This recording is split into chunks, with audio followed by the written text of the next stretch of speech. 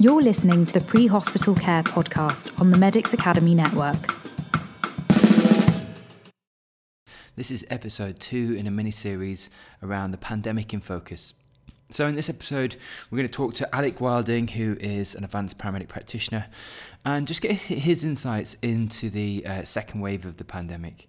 So I found this a really insightful conversation from many angles, but it's really fantastic just to get Alec's perspective. He tells a few anecdotal experiences as well, just to highlight some of his points. But yeah, please do enjoy this second part in a 4-part mini-series of the pandemic in focus. Upcoming next week will be an episode with the GP, and then we'll also speak to a charge nurse after that. So please do enjoy, and please do leave us feedback. Many thanks.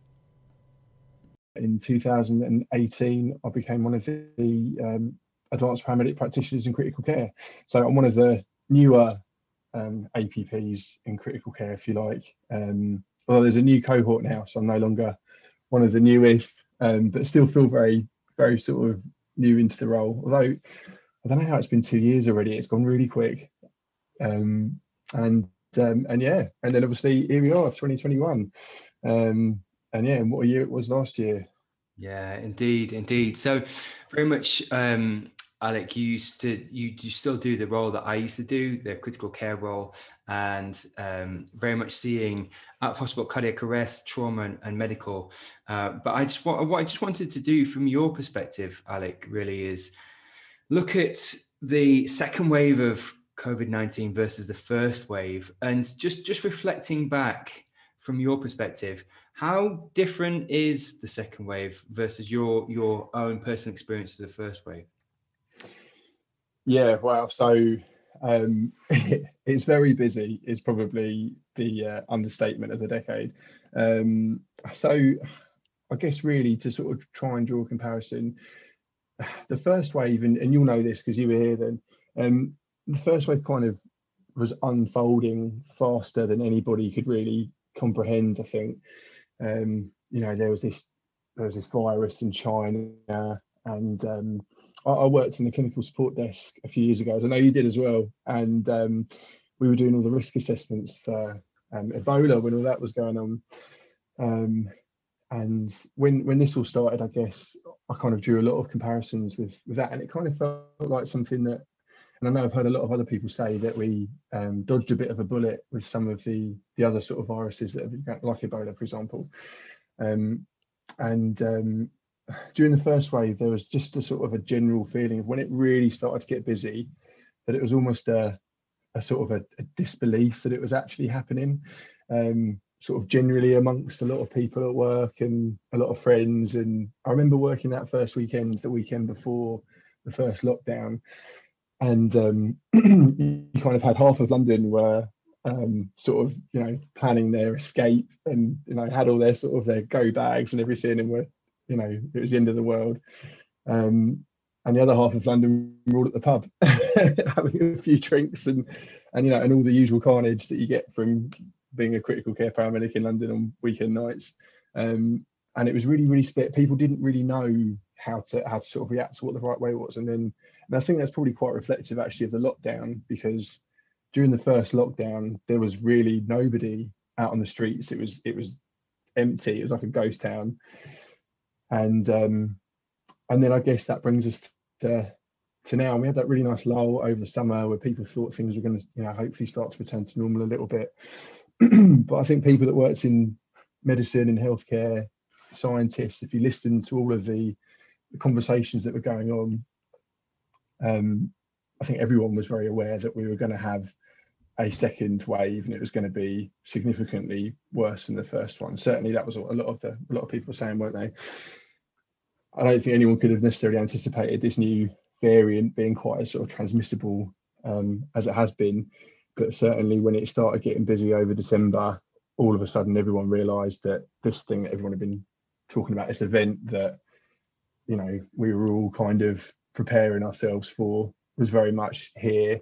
And yeah, the last few weeks, I think if anyone that works, especially for the ambulance service, or, for the NHS, has, turned around and said it's been you know, it's been okay sort of thing. They've probably not been completely honest with themselves or the person they're talking to, because it has been really, really hard. And, you know, a lot of people have struggled. And I think, you know, off the back of this, there's going to be an awful lot of work doing the sort of stuff you're doing, you know, having these conversations and supporting people in their mental health.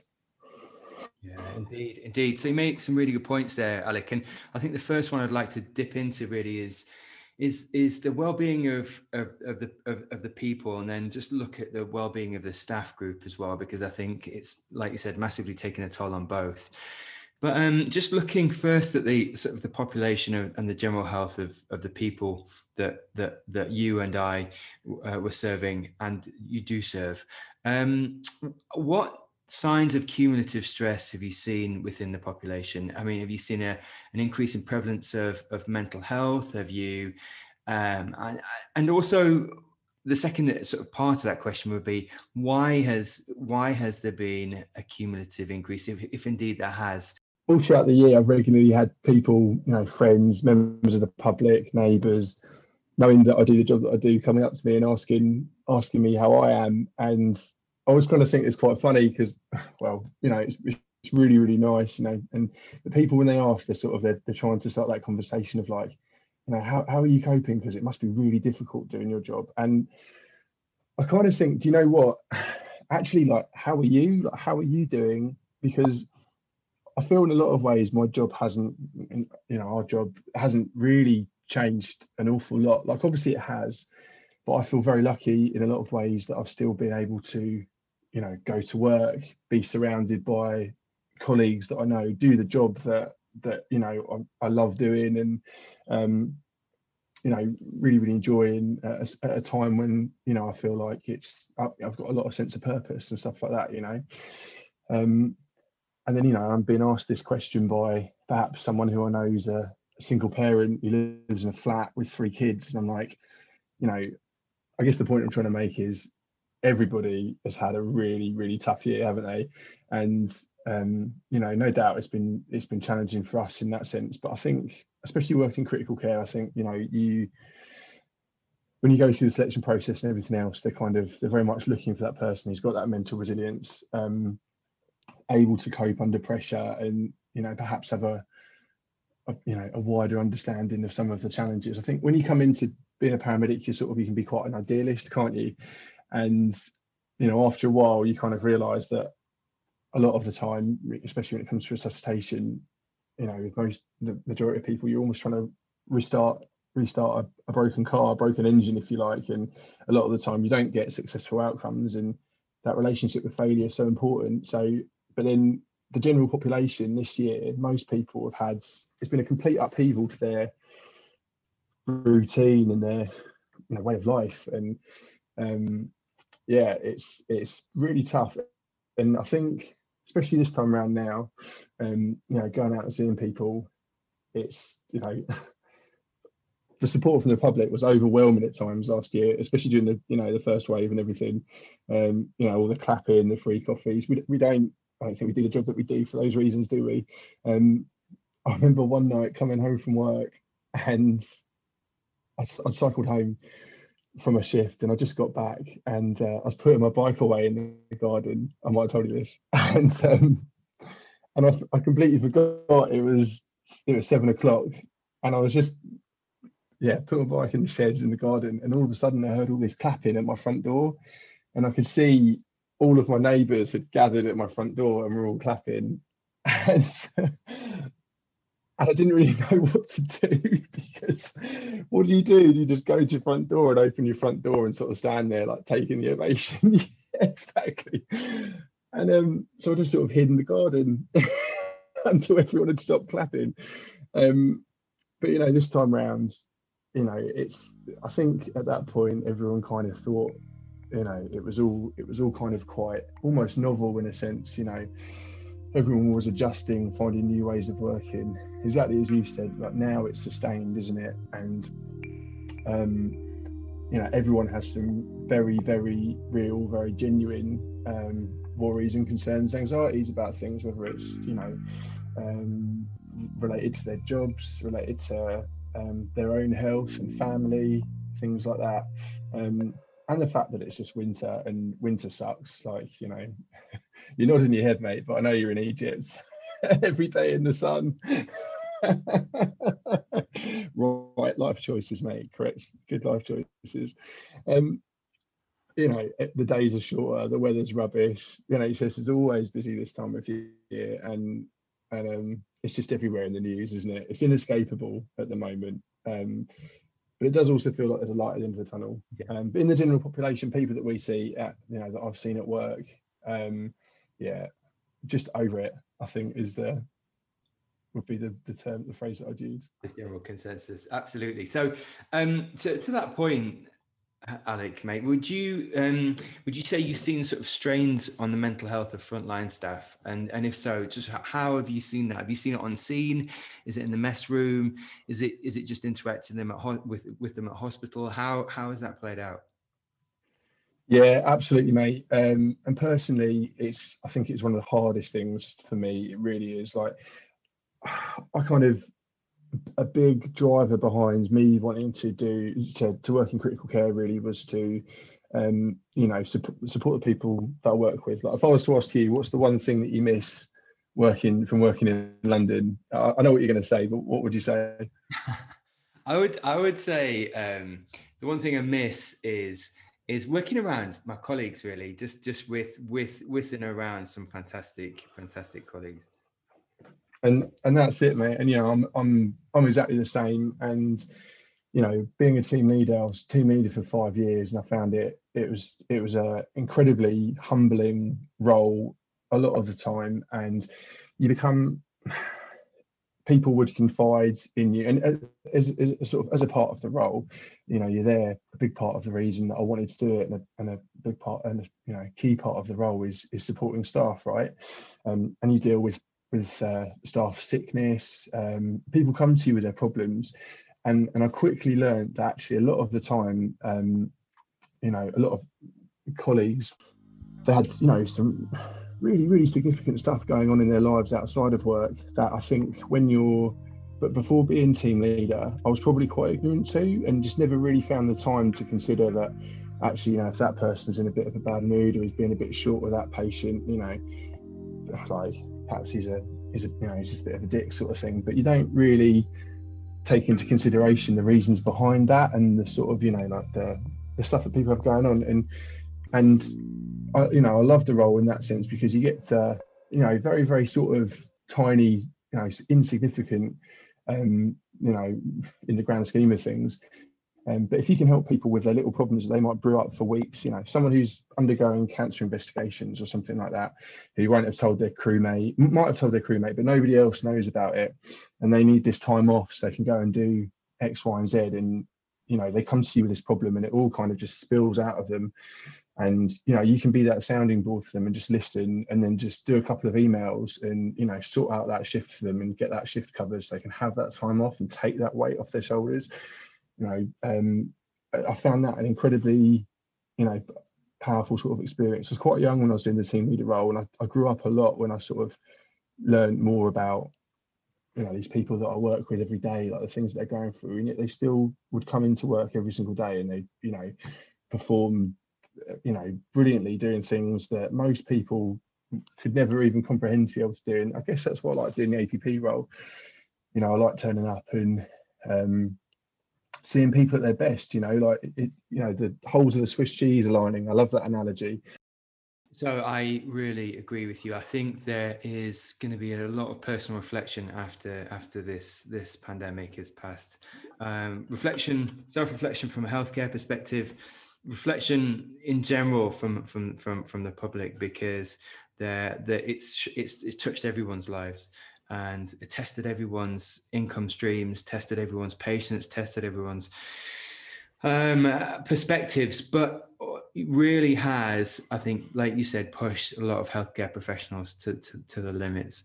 Yeah, in terms of the workforce, I think, and that's probably a real key part of why I've been enjoying work at the moment, and going in to be able to sort of take those complex decisions as an APP, take those complex decisions off of people.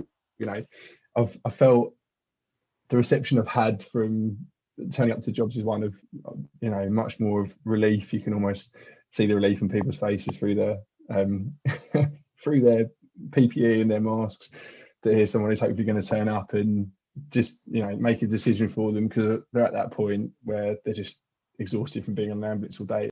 So, Alec, could you just speak to the lack of personal agency that the lockdown has brought upon the general population, and how sort of that might have affected the general population? Yeah, sure. So I remember we talked about this before. I think the lockdown and how everyone's felt really isolated from friends and family, and we're all sort of, even now doing this over Zoom, it's in a lot of ways we're so fortunate, like technology's got to the point where we're able to do this. It's kind of very sort of, it feels very familiar to how this pandemic has been a disease that's primarily affected the elderly. I think it's really shone a spotlight on how ethically and morally we view and look at the elderly people in society, whether they're in care homes, nursing homes, relatives. We're all living further and further apart. Gone are the days when you live with your family in a small street. These lockdowns and this sort of isolation that we've all experienced makes me often think we're all having a little bit of we're all living a bit of an example of how it must feel like to be in that situation. It's horrible not being able to go out and do the things that you normally want to do, and hopefully, I hope one thing that comes out of this is we'll all be much more reflective about how we want to sort of view the elderly in society, I guess.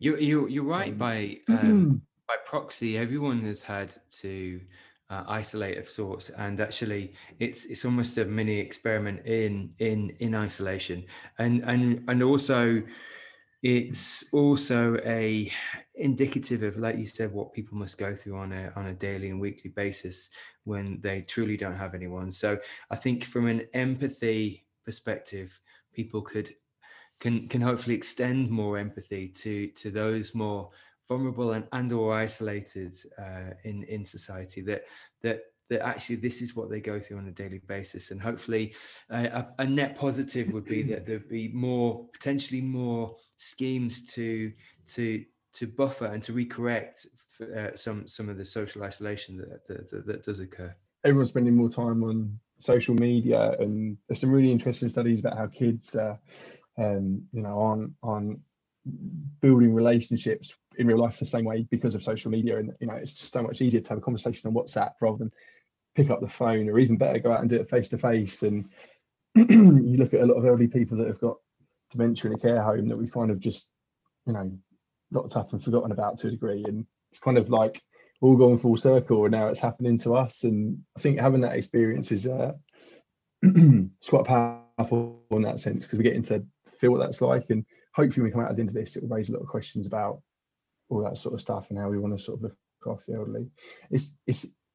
It's almost inverted as well. I heard a quote the other day that someone said about the schools being closed, and talking about personal agency, and they said that it's really important for the schools to reopen, not just for the kids, and obviously kids need to be at school and all the benefits that brings, but also for parents, how important it is for parents to have a break and for their kids to be at school. And I sort of thought, how funny is that I was like, how funny is that they would see that it's the parents that need a break from their kids because of the stress and the pressure? Surely it's the parents that need a break from the stress and the pressure of everything else.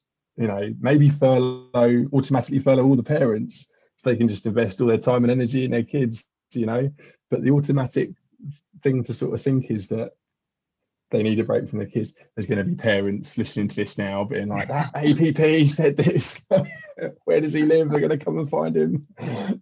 I totally get it. I've got a 3-year-old. It's tough. But although he is still at nursery. From just talking about sort of self-care and how people take care of both themselves and the family, are there any principles that you orchestrate around self-care that, or indeed advocate to others that might be a clinician, sort of a doctor, paramedic, nurse listening to this, that's going through an equally rough time? remembering not to neglect that relationship between your physical health and your mental health. It's so important. And I think quite often when, perhaps when I've been having a week where it's been, if I've been doing loads of shifts or been doing a bit of overtime, whatever, and I'm just exhausted, there'll often be the times when I least want to go for a run, or at least want to pick up the phone and talk to a friend.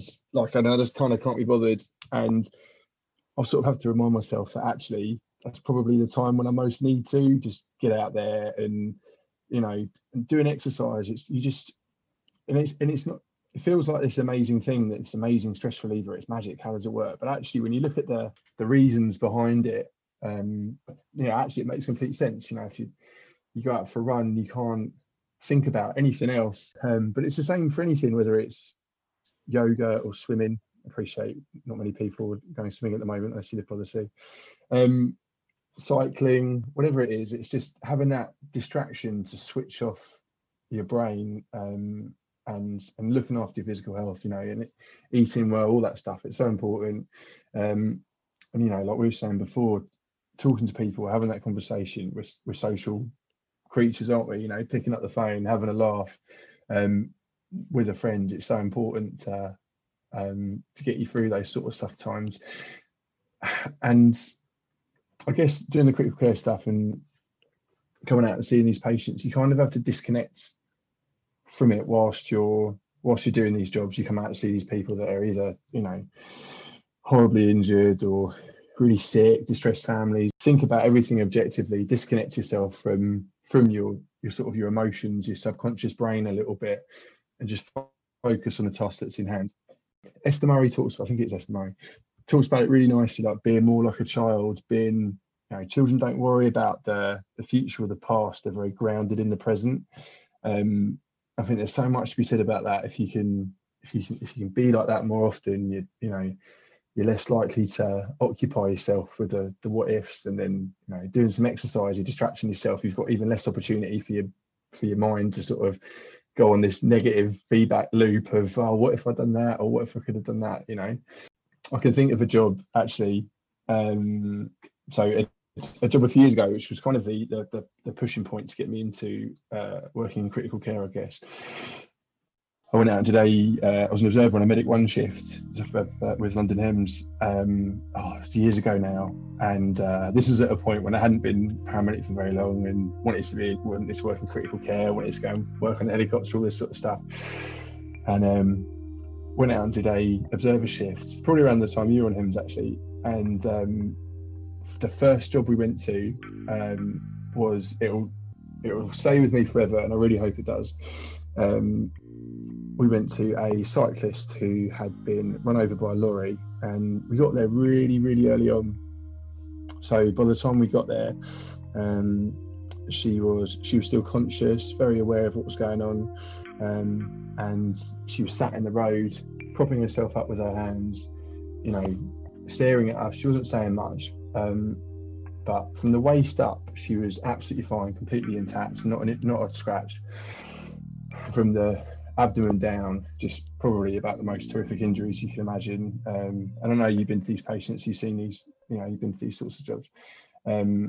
She had bilateral open femur fractures, her pelvis was just, a bag of bones, just absolutely squashed. And I think I'd never really, you spend all this time doing your training talking about catastrophic hemorrhage, and then you see it for the first time and you're kind of like, oh wow, and the paramedic on the team and the doctor, the paramedic was a good mate. They kind of just like leapt into action, and I was expecting to be very much sort of taking a back seat and observing and taking it all in. Found myself quite early on, helping out and doing bits. But I remember just watching them work, and the doctor and the paramedic had never worked together before on shift, at least I don't think. And all their training kicked in, and it was just so slick. They just were able to just do all the things that they needed to do, and even talking to her to the point where they were reassuring her that everything was going to be all right. And it felt so, I don't know, I had this weird existential moment where I was kind of like taking everything in and looking at this poor woman who, sat there, probably knew she was going to die, and yet they were still reassuring and still talking to her. And they attempted Reboa. She had blood, and really early days Reboa. This is like 2014, and ended up being a thoracotomy, which is, to go from 1 minute talking to a patient to full on open chest, cardiac massage, and all the rest of it was just, we got to hospital and she survived, I think, 24 hours, but sadly died later. And I remember being sat at hospital after the job, and I kind of thought, this was 2 hours into the shift, 2 hours into the observer shift. And I remember being sat on the floor covered in blood, just thinking, if this is what this is like every day, there is no way I could do this. Like, this is way too much for me. And my mate, who was the paramedic on the shift, said to me, he was like, well, that was the most, full on job that I've done since being on secondment. And it was the perfect words that I needed to hear, because, that was obviously a huge job for him and the doctor as well. And, and thinking about it now, of course it would be, but at the time, they very much made it feel like that was what they did, and that was an everyday sort of thing. And I came away from it sort of being, like that was horrendous. That was something that really, really sort of, shook me, I guess. And I spent a lot of time thinking about whether or not I really want to sort of go into critical care. And I guess the one thing that kind of, eventually pushed me on to want to do it more was that to think that people survive that is amazing. That they can go through that sort of that process and that injury, and come out the other end is incredible.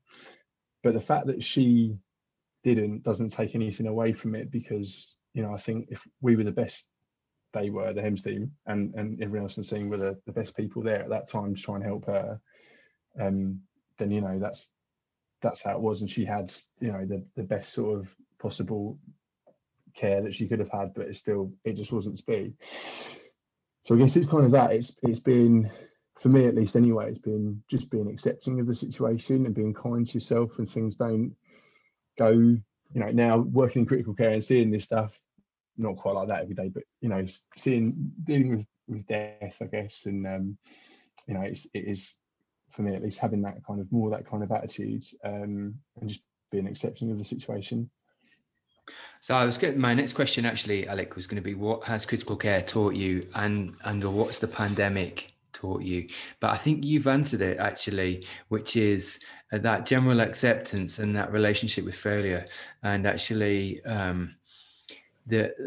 also something you said earlier, which was really profound, which is actually you can bring something to every situation, even if the outcome is bad. And to that point, be it a relationship with smoothing the relationship off in the group cohesion, with the pre-hospital team, or the way you deliver a death notification or message, or indeed just the way that you maybe do some servant leadership and just chip in, get your hands dirty, and really, really help the team. But there's always something, no matter what the outcome is, that you can bring to that scene. And I think that seeing through that lens, having that perspective is a fantastic one, because it then enables you to purchase benefit from every clinical situation. Yeah, and I said before giving you that telling you that story, I said I hope I never forget it, and I mean it, because it was such a powerful experience. And and as I said, to think that people can go through that and survive it, it's and she had, and I kind of think about what would have happened if we hadn't have been there. She would have, they were able to put her to sleep, give her a general anaesthetic at the roadside.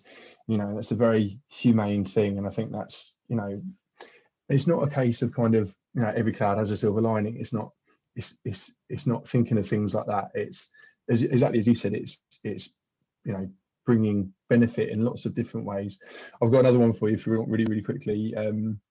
Job a few weeks ago, a patient who had COVID, who I got called out to. Crews were there resuscitating her. She's in her mid-30s. Husband's in the living room, and they've got a little boy, an 8-year-old, and they're some of the toughest ones, where there's child witness resuscitation, or if it's it's a child, always the hardest ones, I think, for everyone. And by the time I turned up, the crews were 40 minutes into resuscitation, and it was clear that it wasn't going to be a successful outcome. And I had that conversation early on with everyone who was involved, and continued with the resuscitation, more so to buy us all a little bit of time just to think about how we were best going to have the conversation with the husband, with there being the young boy there as well. And this was right at the start of this wave, so when it was really, really busy. And she'd been unwell with COVID. The husband had gone out to the pharmacy to get some bits before he'd come back, and then she'd sort of suddenly stopped breathing. We had a chat with everybody on scene, and I kind of went in. I spoke to the husband, and I told him that we're probably going to be stopping resuscitation, and I let him come in and be with her at the moment when we turned off the Lucas, the automated chest compression device machine that does the compressions for us. And I think there's been lots of research, lots of evidence to say how important that is for closure, isn't it? I don't know if that's something that you always used to do. Every case is different, but I normally try and do that. I think it's good to help people have that closure. Brought the husband in at the point when we stopped, said all the usual, the things that we would always sort of say, that everything that we could have done had been being done, and really reassured him that it was absolutely the right thing to do. Turned the machine off, gave him 5 minutes to sort of have that very normal expected reaction to that sudden sort of grief. Then we went back into the front room and some members from their sort of faith community had come round, which was great, and it was good to have them there who were able to sort of continue to sort of support. And I sat down with this boy who was 8 and I was contemplating whether or not what the right thing to do was, and whether or not I should bring him in as well. It's his mum, and in the context of COVID, this might be the last opportunity he gets to be with his mum and see his mum. And I guess I sort of thought, you talk about best interest decisions and stuff, and best interest isn't always what you think the right thing to do is. But I think in this situation, I tried to put myself in trying to think what would I want, is what do I think genuinely is the right thing to do. Had a bit of a chat with some of my colleagues in scene, and went back to him and asked him if I sort of decided I was going to invite him into the room. And I asked him, I sort of wanted to check his comprehension of the situation, because it was all very sudden. I sort of asked him, and I wanted to, and asked him if he understood what had happened to his mum. And he was like, mum's died from COVID. My mum's died because of COVID. And I was like, okay, yeah, he understands. Dad's really upset. They're both there. They're sort of, but the kid's very, very sort of accepting of the situation. And I was like, do you want to come in and spend some time with your mum? And again, I never know if this is the right thing or the wrong thing to do, but felt like the right thing at the time. So invited them both in, and they're both in there with mum. We tried to make her presentable and everything else. And the dad's just beside himself, with grief and crying. And that sort of moment of hesitation, that moment of anxiety I had about whether or not it was the right decision, was just suddenly gone when the boy turned around to his dad and said, "Don't worry, Dad, I'm here. I'll help you through everything else. I'm going to be here for you." And I'm normally pretty good at sort of keeping my emotions, a lid on sort of things when I'm on scene on a job, but that was one that really, really pulled at me. And I was like, oh my God, this is just, this is so sort of, very wholesome. And I just, I was really, really glad that I'd given them that moment and given them that time. And, in 10 years ago, 15 years ago, attitudes would have been very different, wouldn't they? That sort of thing, I think. But talking about bringing stuff to jobs, that was something that I came away from that. And even though the outcome was really sad, in a lot of ways, I think her sort of fate was done before they'd even phoned 999 in a lot of ways. But to be able to sort of give them that, I think, that was really, stuff like that's really important to me. Or certainly, coming away from it, I felt positive. Could you speak to some of the unintended positives that the pandemic has brought about, Alec, just from a personal perspective, or indeed from your observations? For me, at least anyway, I think really genuinely positives is just surviving, coming out the other end of it. Hopefully, we're vaccinating loads of people. For feels like there's a bit of a light at the end of the tunnel, and I'm, I feel fortunate to still be here to be able to sort of tell the tale in a lot of ways. And I'm grateful for what I've got. I feel very privileged to work with the group of people that I do, supportive family, all that sort of stuff. And I've got a really awesome group of mates that I'm really keen to hopefully have a beer with at some point. I guess more generally, I think the first lockdown in a lot of ways started a bit of a revolution. All of these people, people that worked in the city, often think of that, would get on the tube, and a lot of them, I think, if they're honest with themselves, would probably hate getting the tube and paying as much money as they did for it, and standing up on a cramped tube train for an hour, dealing with all the delays and everything else. And people get stuck in those cycles, don't they? They're very, very sort of, that's just how things are, and they just get on with it. And you kind of, it's almost that sort of sympathetic drive, that fight or flight response you get when you're on difficult jobs. And I think, and it's pre-pandemic, we used to see all these patients having, huge anxiety levels, lots of panic attacks, all that sort of stuff. And it was all generally in sort of this population. And the first lockdown kind of, I feel like, created it was a bit of a revolution in the sense that, the general population of London, the UK, were given this opportunity to reconnect with all the things that they never had time for before. The carpet was kind of pulled from under their feet, and all these, dreams and aspirations and things that people wanted to do, whether it was go running more or, take up, I don't know, doing things at home like painting or photography or whatever they were able. It was a bit of an enabler in that sense, wasn't it? I guess especially if you were furloughed. And I hope even now, this wave's very, very different. Everyone's exhausted and they just want to get through the end of it and return to some familiar form of normal. But I don't know what your thoughts are. I don't think there's going to be going back to a normal like there was before. It's going to be a new kind of normal. And I guess the one unintended positive that I really hope comes out of this is that it's afforded people the opportunity to reflect on the bigger issues that we're all facing. And obviously, there is nothing bigger than climate change and global warming and stuff like that. And I hope we haven't lost sight of the much wider issues that we all face.